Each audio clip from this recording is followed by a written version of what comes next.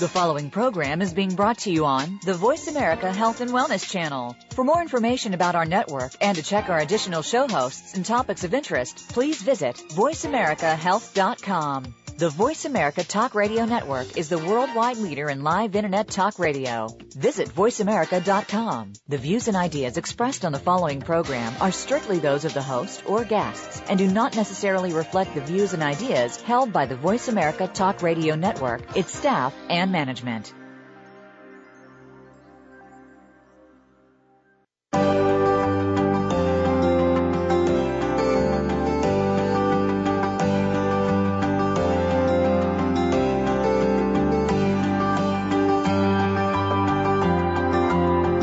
Welcome to Navigating the Cancer Maze with Grace Goller. Dealing with cancer is by no means easy to handle, but our program aims to make it easier through knowledge. Whether you've been recently diagnosed, are going through treatment right now, or are a survivor, our program will have points that you should hear.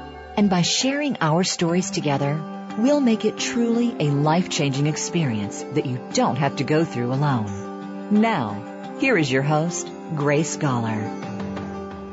Hi, welcome to the show today. It's Grace Goller here, and we're navigating the cancer maze for another week. And this week, I'd like to focus on a couple of things.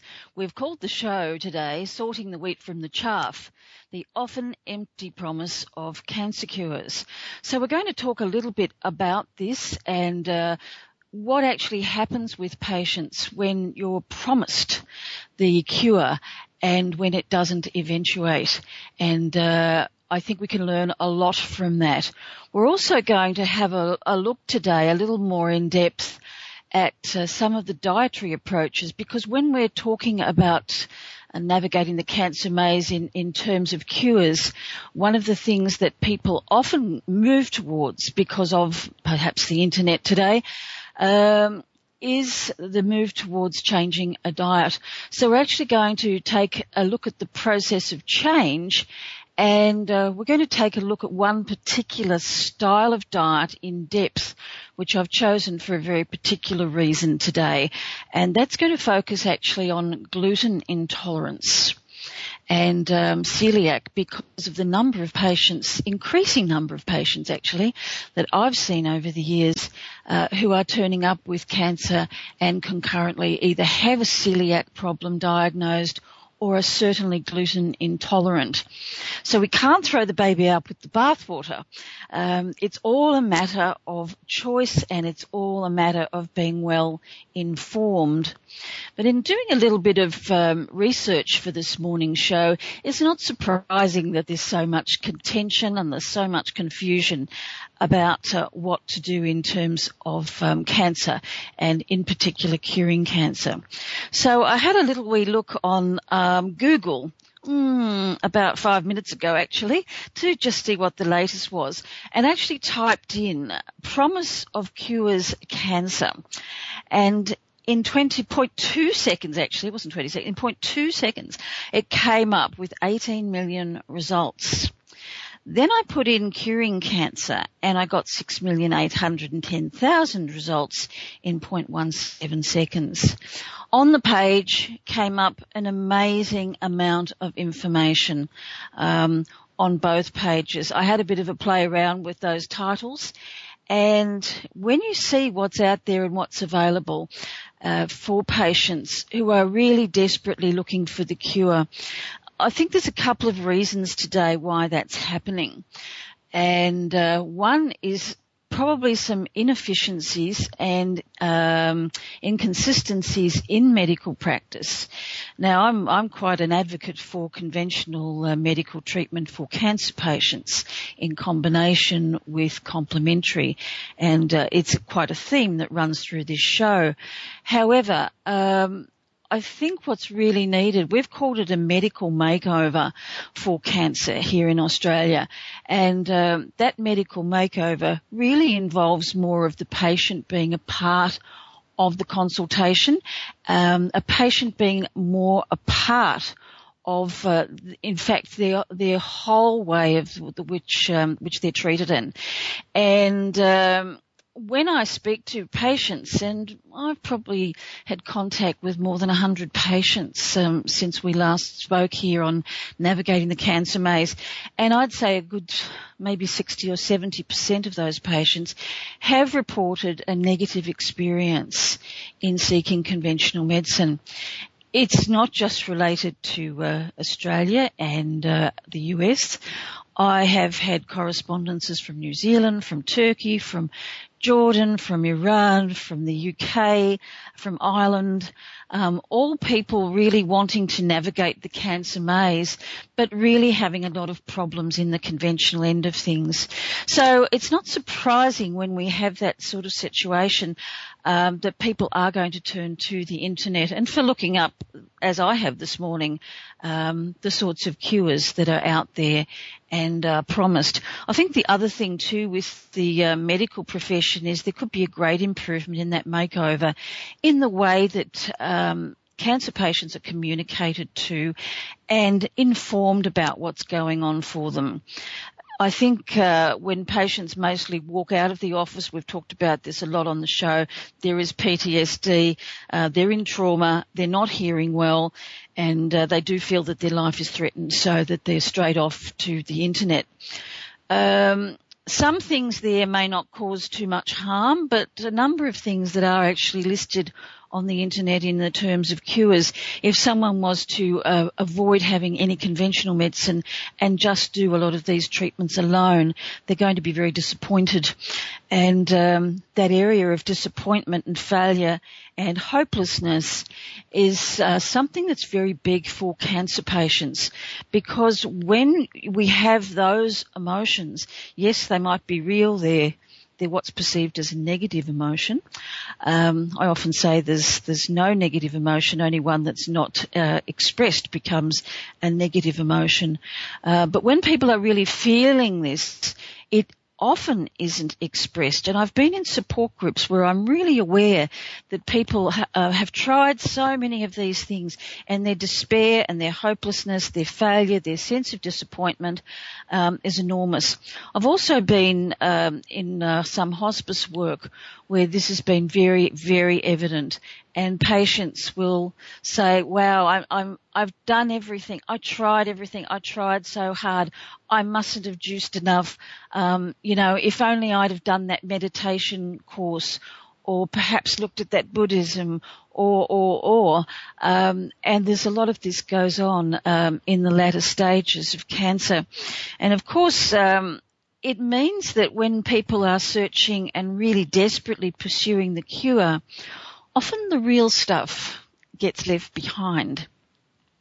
And by the real stuff, I mean the important things in dealing with a life and death issue.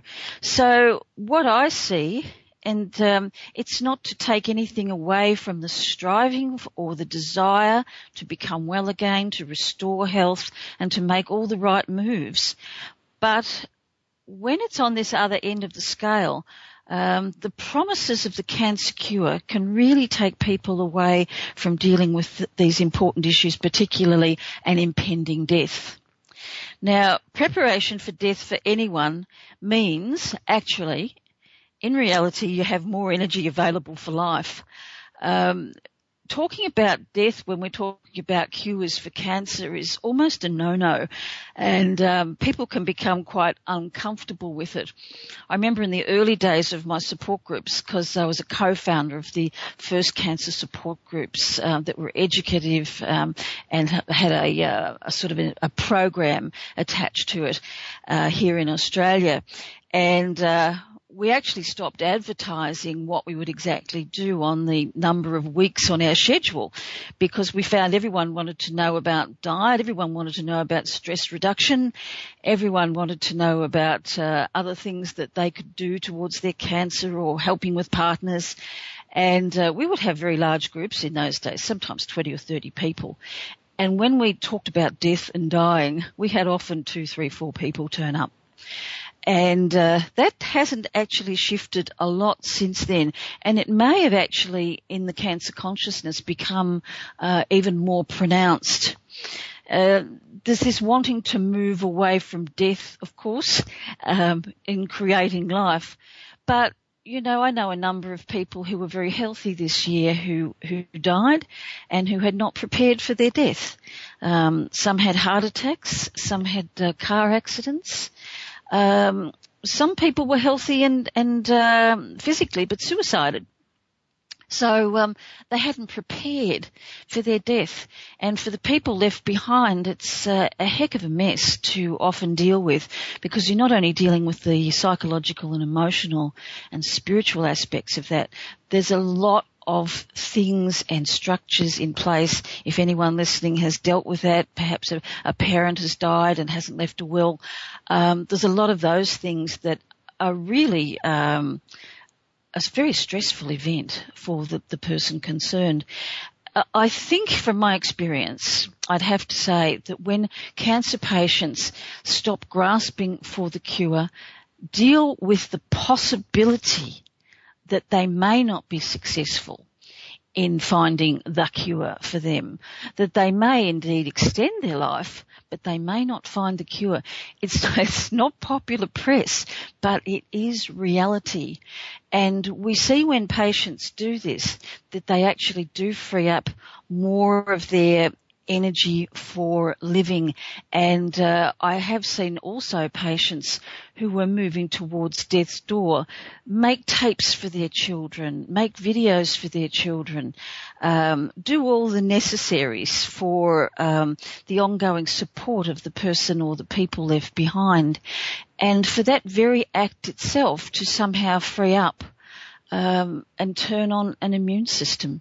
And I have seen this, that people have turned a corner from death's door and started living so much that they decided that they might hang around for a little bit longer. So it's very, very complex. It's a fine line in the sand when we're looking at cures, we're looking at survival, recovery, remission, and we're looking at the possibility of death. So in my work, I use a lot of the term called possibility thinking. It's quite healthy and helpful, and it doesn't tie us in to having one belief system or another. It keeps the possibilities open. And one of the common sayings that I have with patients is that, how about we walk in the field of all possibilities and we see what we can do, and that we can attend to life, we can attend to recovery and healing and strategies, and of course we should also attend in that field of possibilities to looking at death. So that having been said is the introduction for today's Navigating the Cancer Maze. And I'm going to move on in our next session and look a little bit at some interesting news, something that's been quite relevant this week in terms of supplements and DNA, but also relevant to our topic today of how to sort the wheat from the chaff, looking at the confusion and the empty promise of cancer cures. We are taking a break, and we're going to be back really shortly with Navigating the Cancer Maze.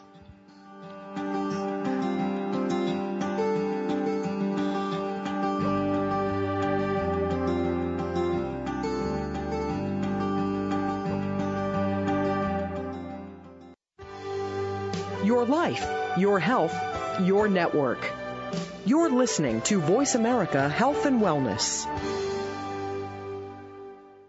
Nestled in the heart of Germany's Black Forest is a very special clinic where breakthrough cancer medicine is offered to cancer patients around the world. Holvung Private Oncology Clinic is one of the leading establishments in biological cancer therapy. The clinic offers personalized cancer medicine, including genetic testing for detecting and applying targeted treatments. The clinic's ethic is to deliver treatments that are as conventional as necessary and natural as possible. For your personalized cancer treatment, please contact the clinic via their website at www.holvung-clinic.com. That's HALLWANG-clinic.com. Or call us in Germany at 490-7443-96440. Opinions, options, answers. You're listening to Voice America Health and Wellness. You are tuned into Navigating the Cancer Maze with your host, Grace Goller. We'd love to hear from you today on our program. Please call us toll-free from North America at 1-866-472-5792. That's 1-866-472-5792. International callers may dial in to 480-553-5759. You may also send an email to institute@gracegoller.com. Now, back to Navigating the Cancer Maze. Hi, Grace Gawler here, and we're looking at the often empty promise of cancer cures that you find on the internet.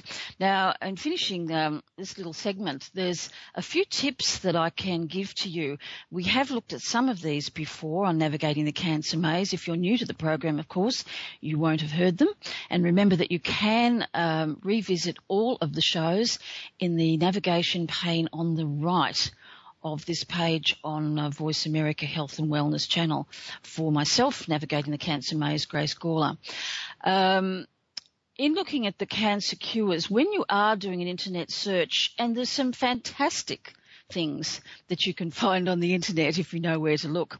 I use it all day as a point of research. I'm looking at journals, but even when I'm looking at journals, I go to 2 or 3 different places to discover whether information that I'm reading may have a bias or whether other people indeed have researched this and are coming up with a common denominator.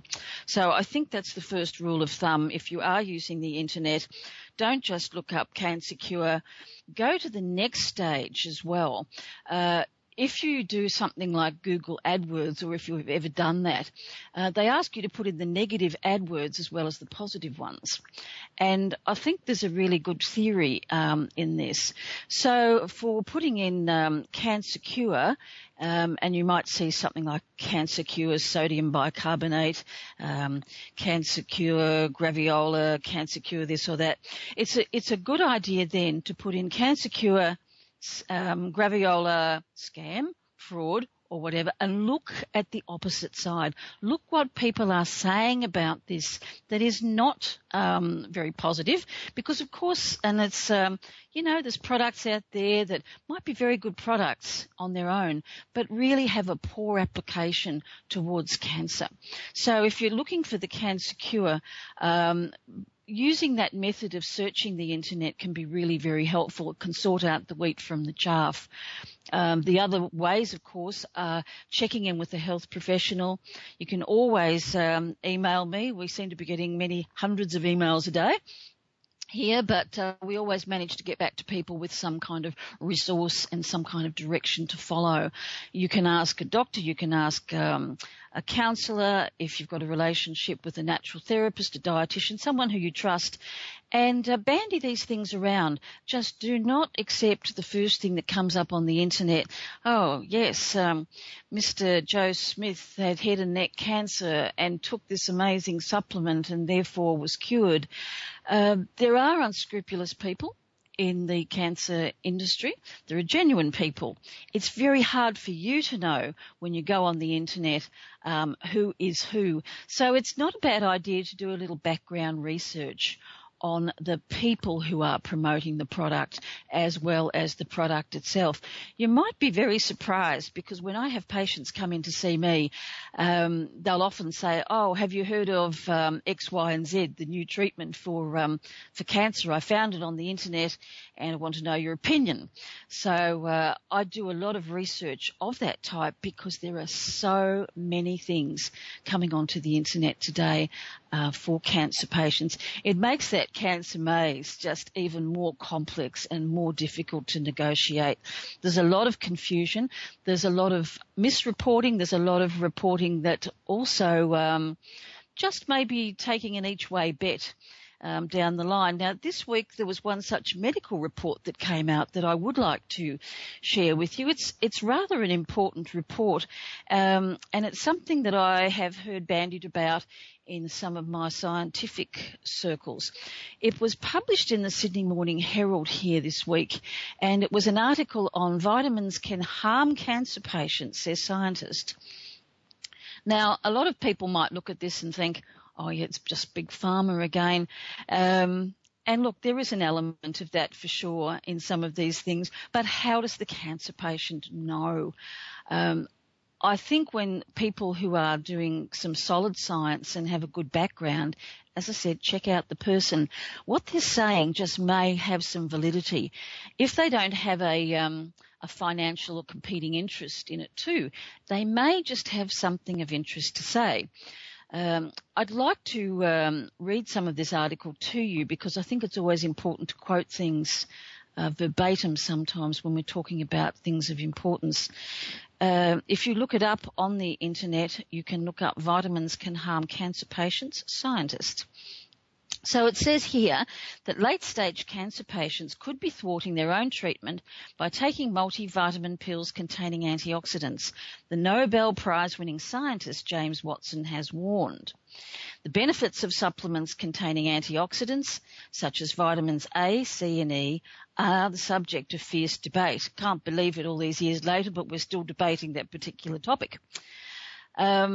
While some studies, back to the article now, while some studies suggest that they could offer moderate protection against cancer, Professor Watson, who, with Francis Crick, discovered the double helix structure of DNA in 1953, which is when I was born, by the way, argues that the pills could be doing more harm than good.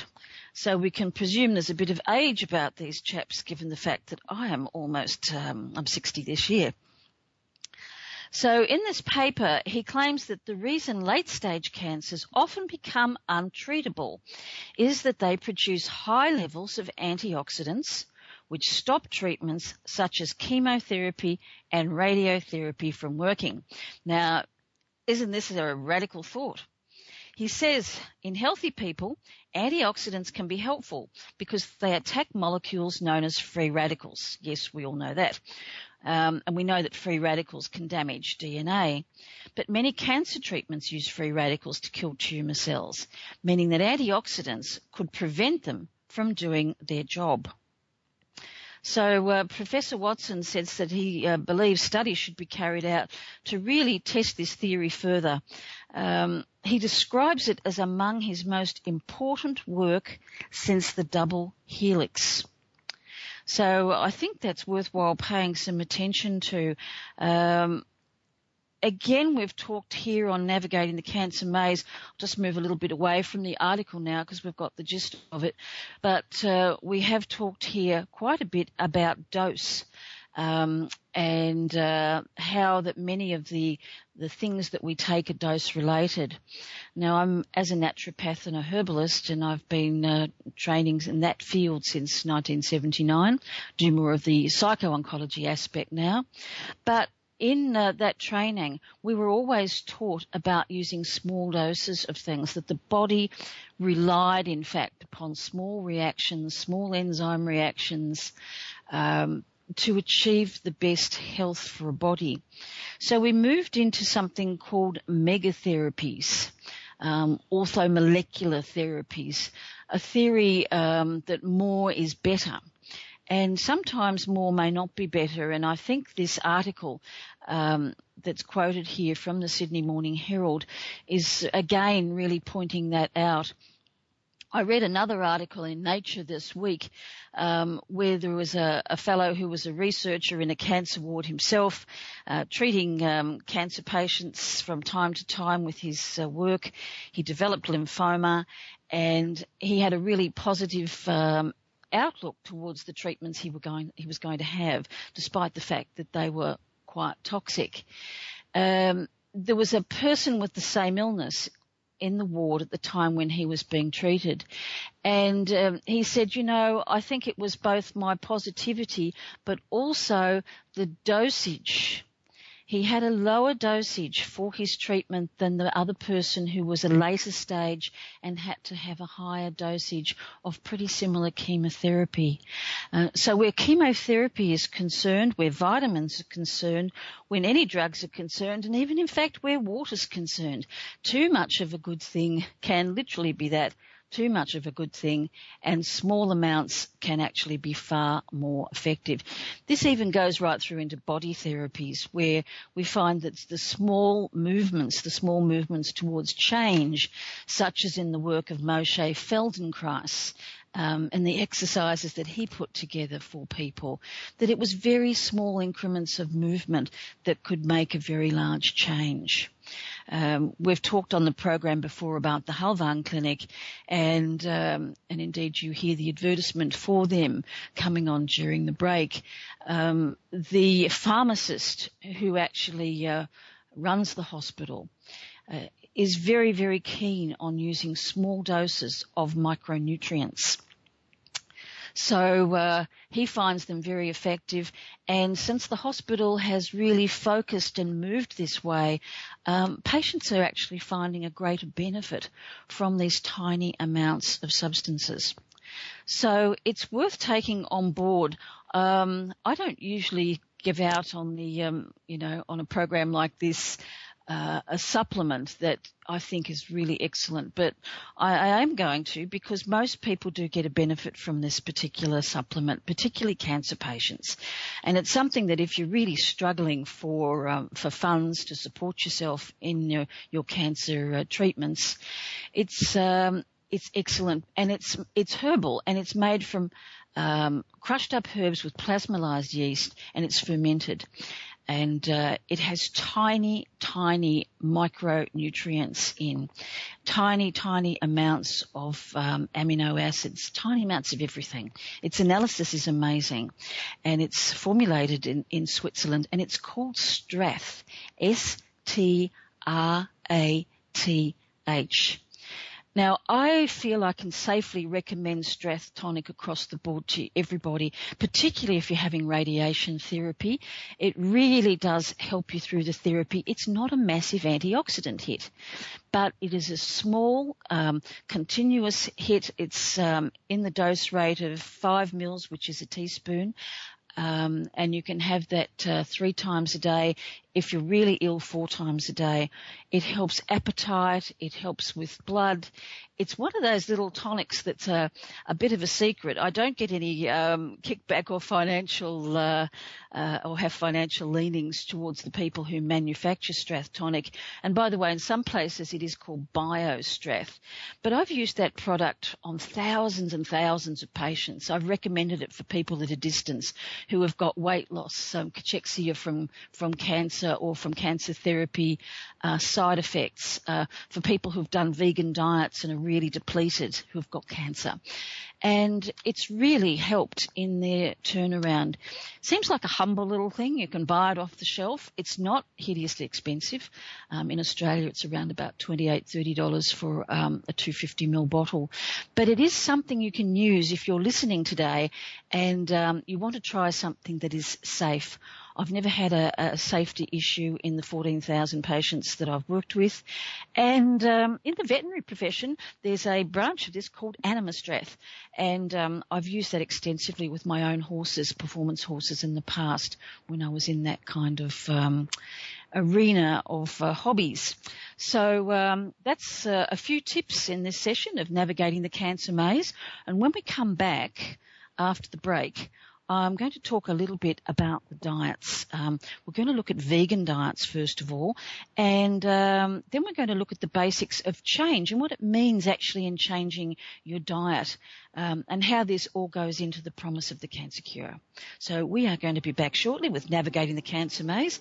Grab a cup of tea and come back for some more informative listening. See you soon.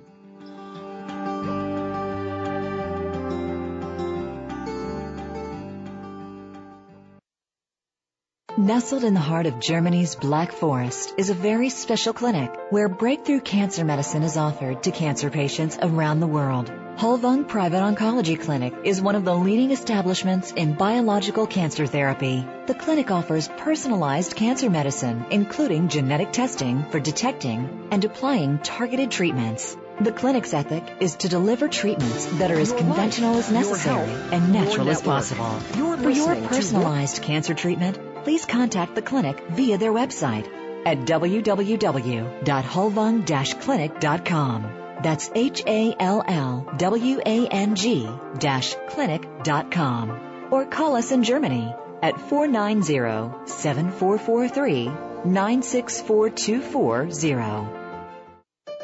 Opinions, options, answers. You're listening to Voice America Health and Wellness.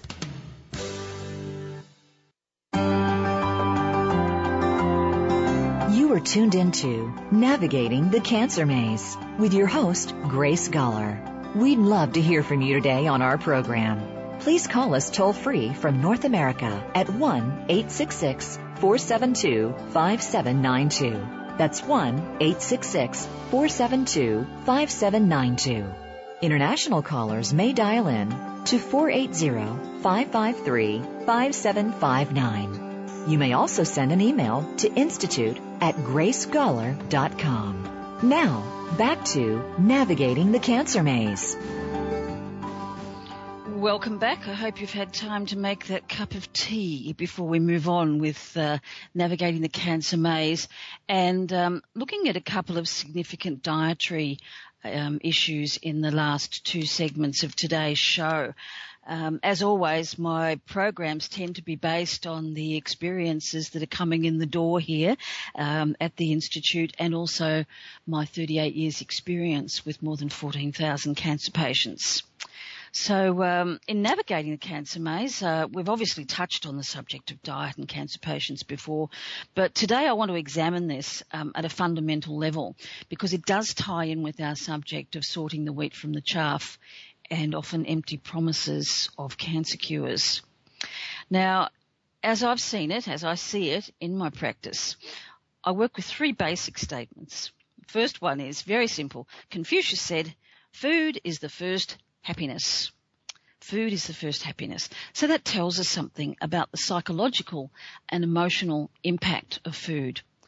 The second basic statement is that there's no one size fits all when it comes to diet, and this is particularly so in a cancer patient.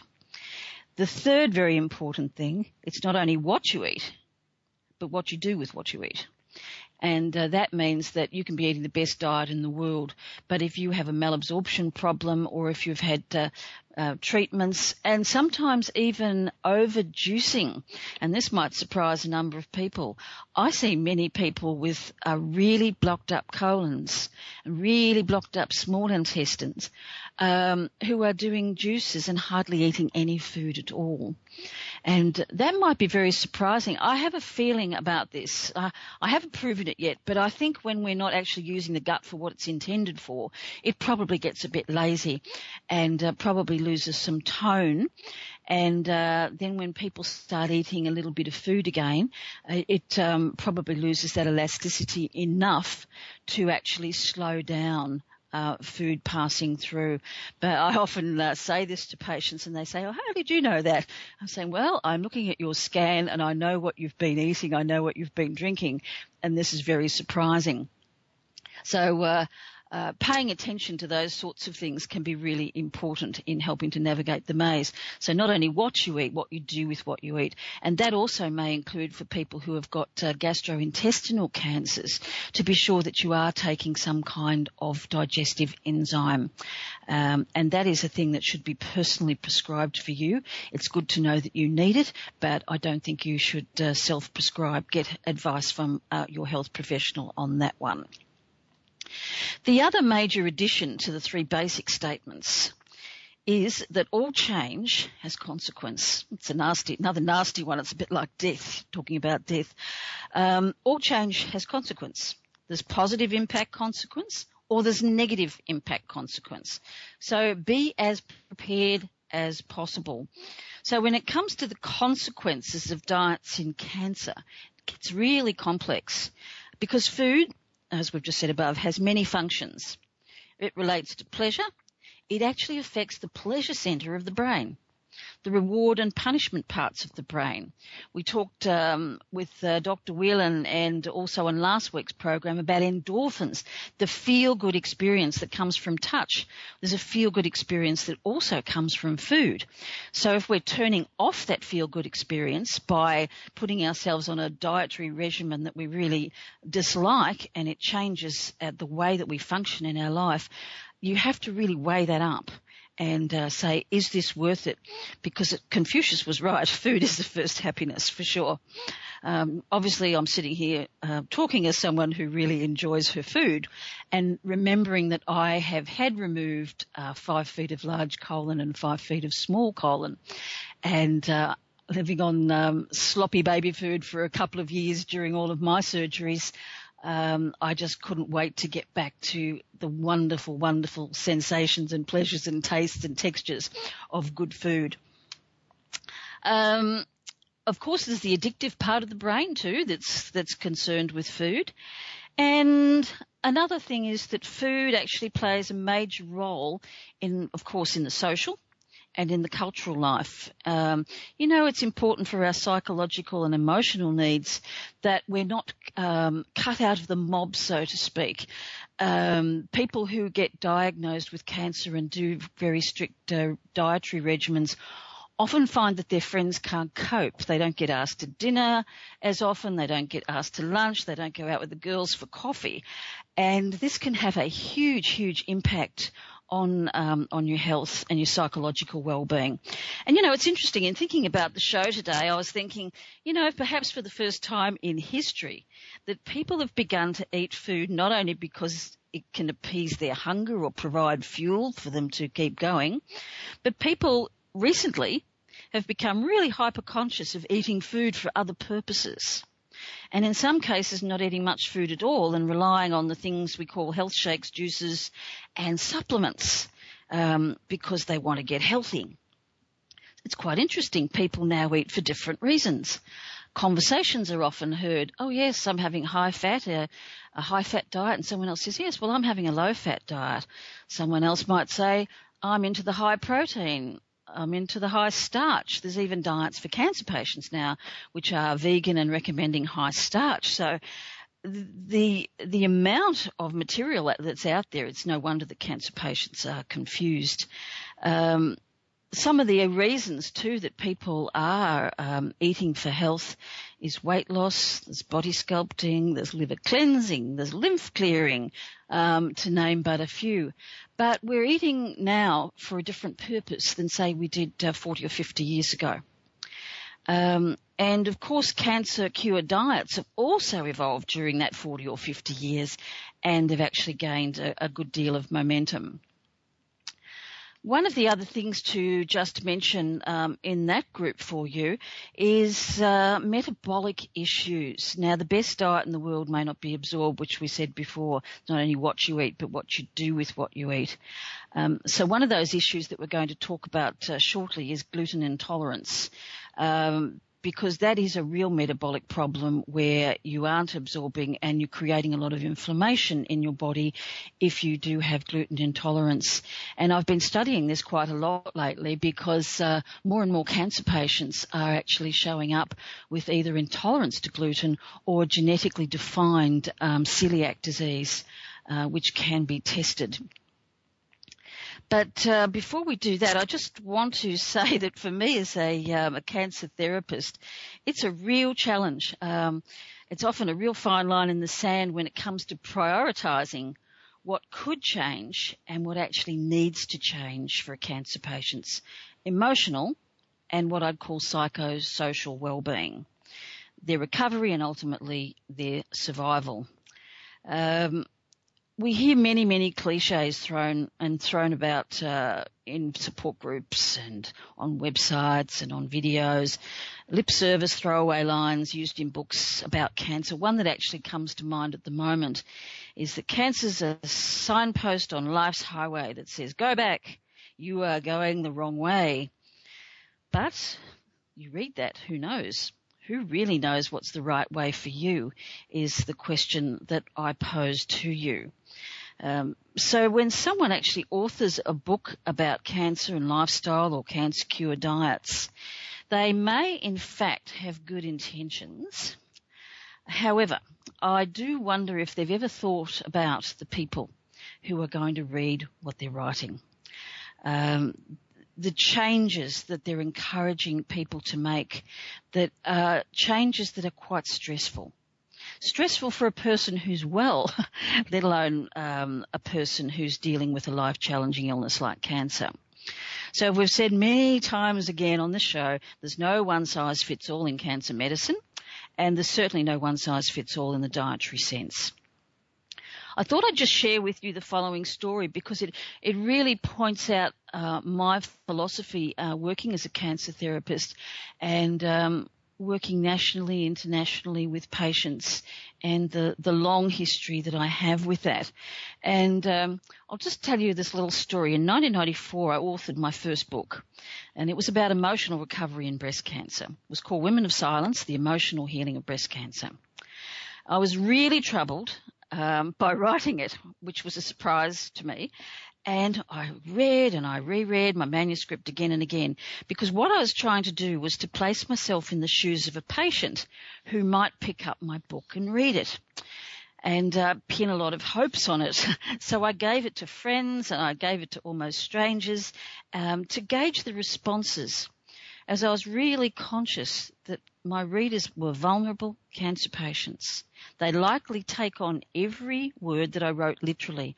By that time, I'd gathered quite an international profile with my work, and I knew that profile would give people a sense that I might know what I'm talking about.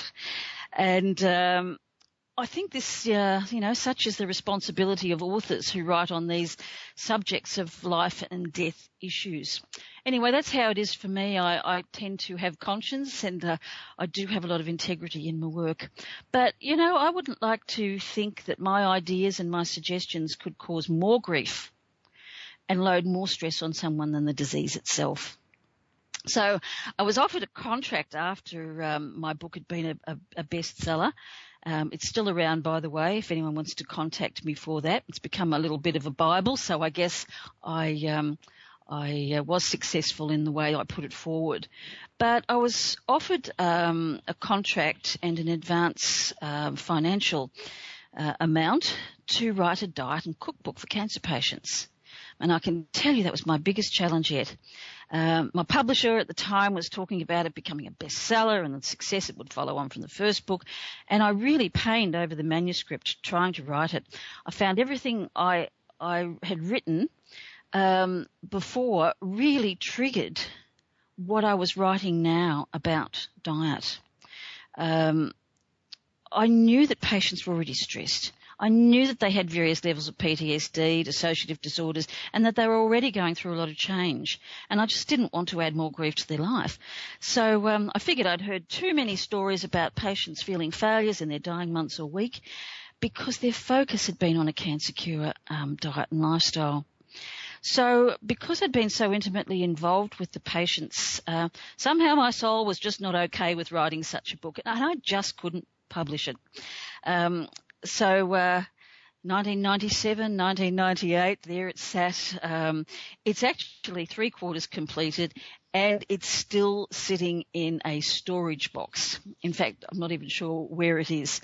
And it was actually around that time I decided as a naturopath and as a herbalist that my emphasis would shift and that I'd really try to focus on those psychological and emotional and soul needs of cancer patients rather than promoting the diets which I know can create so much stress. We are coming up for another break, navigating the cancer maze with Grace Gawler. We're going to come back and talk about gluten and veganism in cancer patients.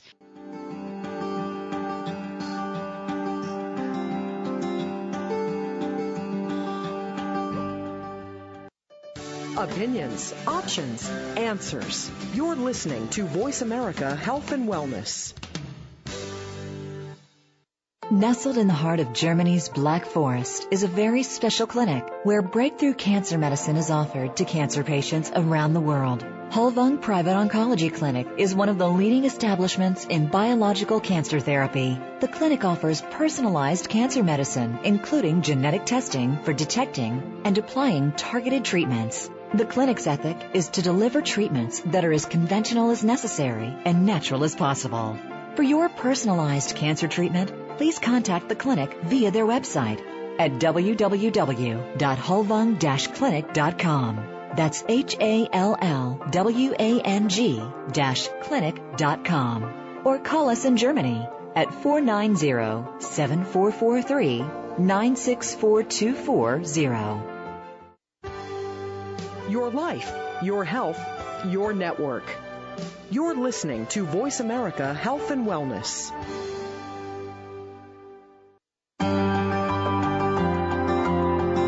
You are tuned into Navigating the Cancer Maze with your host, Grace Goller. We'd love to hear from you today on our program. Please call us toll-free from North America at 1-866-472-5792. That's 1-866-472-5792.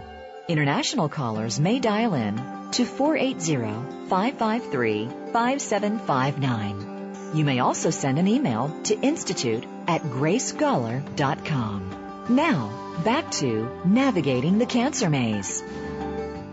Hi, Grace Gawler here, and we're back for our last segment of the show today.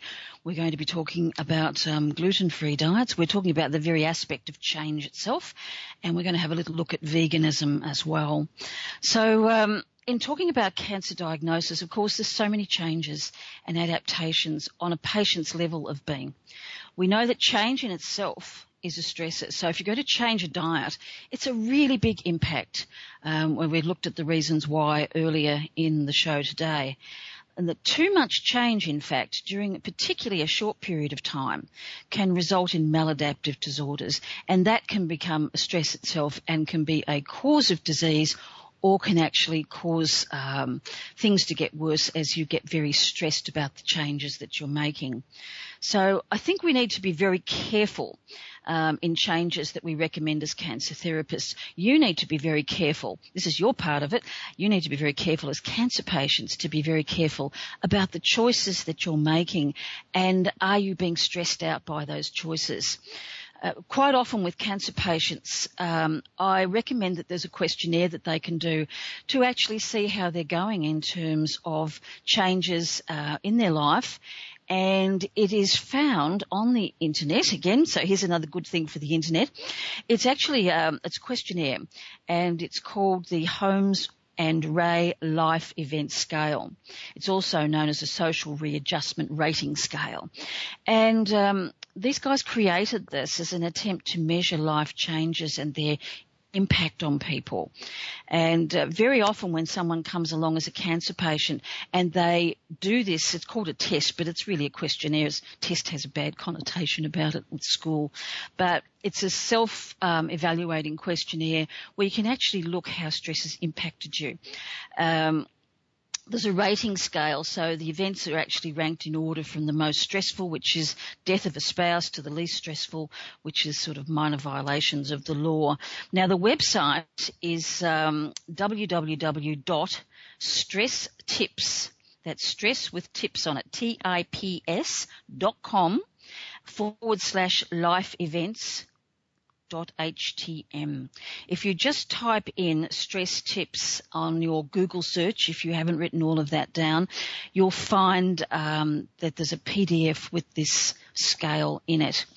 Now, the test asks you to just check beside any of the listed events. It goes through divorce, marital separation, personal injury, fired from work, redundant at work, etc., etc. And if you're ticking high on the scale of these particular things, I think you've got to look very careful very carefully at the adjustments and the changes that you're going to make in your life as a cancer patient, because what you could be doing is actually adding fuel to an already highly stressed, a great way that you're not coping with change. You're only going to make the impact of that even greater by making massive changes. And this is a real stress factor in changing into any diets. So I do recommend that you try doing that. One of the other things to just mention is if you're suffering from the impact of excessive life change, remember that the last thing you might not need to do is to radically change not only your diet, but radically changing a whole lot of things. I think this is a time for going with the flow and for being gentle with yourself and for doing small increments of change. Again, like those small doses of vitamins, minerals, micronutrients, that the small increments of change might have a far, far bigger impact for you than the large amounts of change that are going to cause stress. Okay, so in saying that, we're going to look at the vegan diet for a few minutes here, because veganism is becoming really, really popular, and there's people out there, the celebrities and even some famous politicians are now going vegan. Now, vegan diets in healthy people can be okay for a while. If you're a cancer patient, I'd really caution you not to go the vegan way. If you've been someone who's lived on a lot of junk food, a lot of processed food, I think a healthy vegetarian diet with fish added is a far better option, and maybe some free-range chicken, free-range turkey, those sorts of things, than going totally vegan. So we're seeing this, it's almost like a fashion statement. People are doing it to lose weight, and yes, you will lose weight, which is one of the problems for cancer patients, because if you're losing weight because you have cancer and you add a vegan diet onto it, the theory is, yes, you're going to starve out the cancer. Well, most vegans that I see that walk in my door that already have cancer or that are using vegan diets find that the weight loss is a big problem for them. And it often means that if they decide to go into conventional medicine, that they actually are too thin to be able to tolerate the treatments. So I see vegans, vegetarians with cancer, athletes, personal trainers, Olympic people. I've had Tour de France bike riders, lots of different people with all sorts of illnesses who are still doing these kinds of diets. So they're not the panacea for all ills. There's a lot of deficiencies that can come from a vegan diet. You have to particularly watch the thyroid. Anemia can be a problem. Calcium metabolism can be a problem. Omega-3 fatty acids, lacking in iron, zinc, are all things that need to be watched. So not my recommendation for cancer patients. And if you are doing vegan diets, I'd really suggest that you do what I suggested before and look up the internet and put in the negative side of people that have experienced vegan diets as cancer patients and as other patients. And it's not all roses that you will find from that experience. Now, in just this last segment of the show today, I wanted to talk about the gluten-free diet, because gluten, I've seen in many cancer patients, actually creates inflammation. And wherever you have inflammation, you have a problem with cancer. And this is pretty well known. It's been known that bacteria cause inflammation, infections, viruses can cause inflammation. Inflammation is really big in the causative walkway of cancer.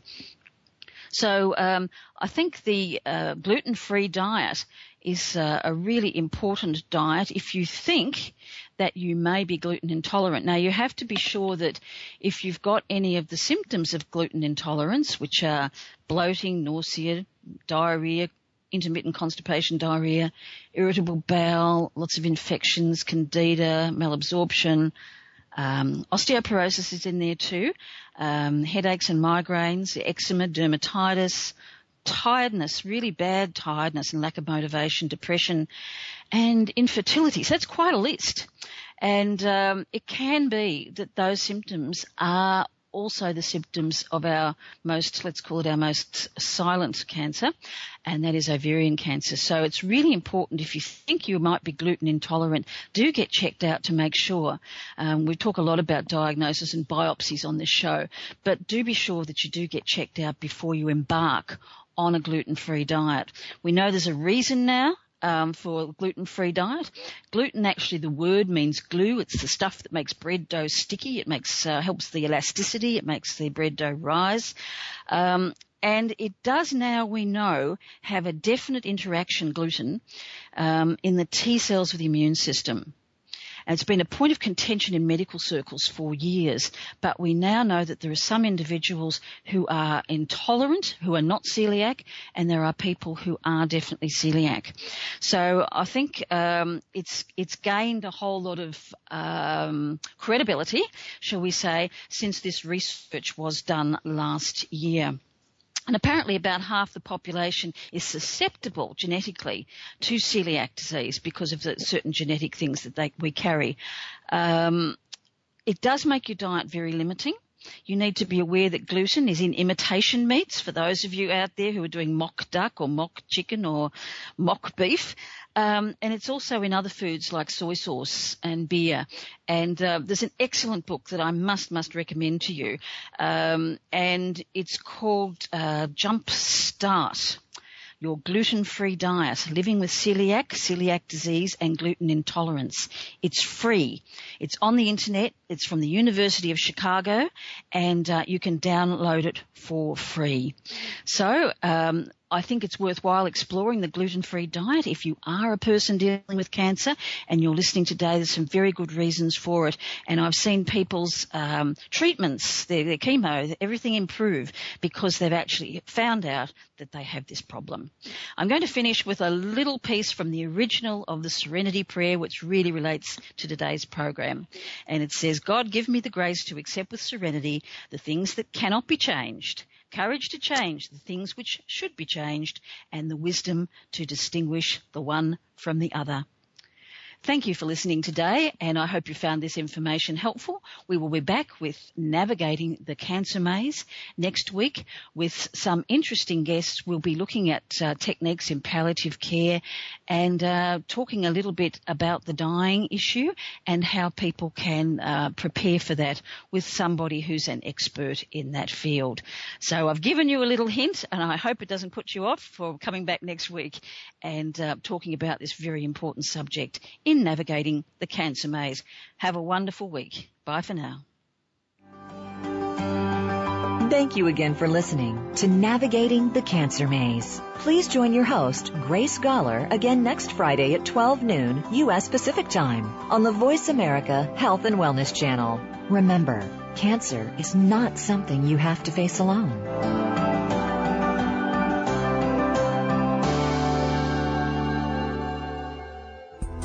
Thanks again for listening to the preceding program, brought to you on the Voice America Health and Wellness Channel. For more information about our network and to check out additional show hosts and topics of interest, please visit voiceamericahealth.com. The Voice America Talk Radio Network is the worldwide leader in live Internet talk radio. Visit voiceamerica.com. The views and ideas expressed on the preceding program are strictly those of the hosts or guests and do not necessarily reflect the views and ideas held by Voice America Talk Radio Network, its staff, and management.